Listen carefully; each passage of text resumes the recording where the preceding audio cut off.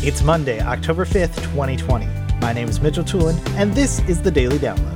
Support for AV Nation is brought to you by Almo, the nation's largest and fastest growing professional audiovisual distributor. Join Almo for 3 days of original first-run content at their virtual E4 Evolution event and earn up to 12 CTS RUs starting October 27th. To register, go to www.e4evolution.com. Today's Daily Download comes from the IT Factor 45. Frank Patakala is joined by Martina Mueller, Benjamin Bross, and Jan Nordman talking about the new H.266 video standard. Benjamin Bross starts off talking about the innovations made by this new video coding software. So H.266, or Versatile Video Coding, VVC, has the most recent standards of the ITU-T and ISO standards.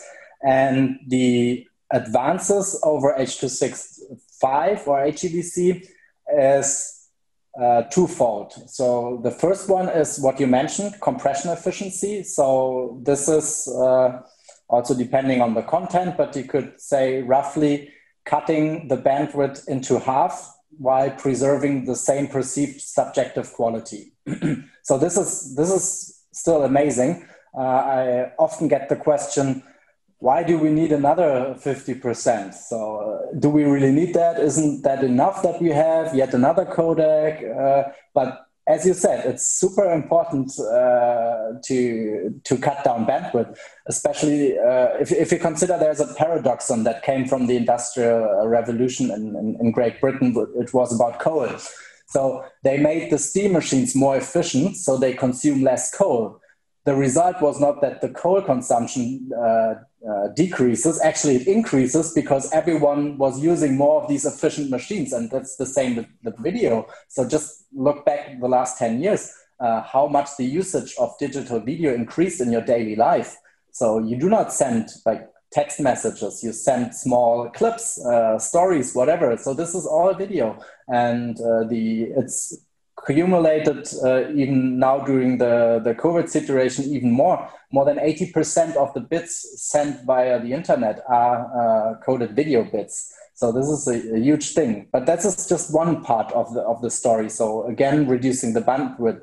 The other thing is the versatility. So this is the first time that a video codec covers efficiently a broad range of applications. Typically, in the past, you had a video codec, the first version that was just compressing camera captured video very efficiently. And then you had extensions, the second version, the third version, fourth version. One is covering, for example, screen captured content, so more artificial computer generated content. Another one is more for high resolution. In HEVC, you had HDR being newly introduced.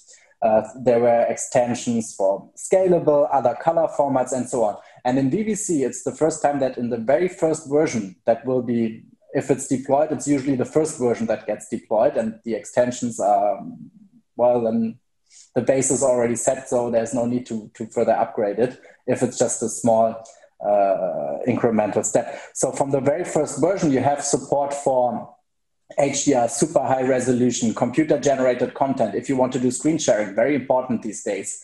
This can be compressed very efficiently already with the first version of VVC. So this is why the versatility is very strong. Not just the reduction of the bandwidth, this is as the predecessors. This aligns well in the history of video coding standard. But the really new thing is the versatility. Thank you for listening to today's Daily Download. If you like this podcast, make sure you subscribe and comment on iTunes, and also check out all the other fine programming we have here at AV Nation at avnation.tv, avnation.tv. The network for the AV industry. What are you listening to? This is AV. This is AV Nation. This is AV Nation.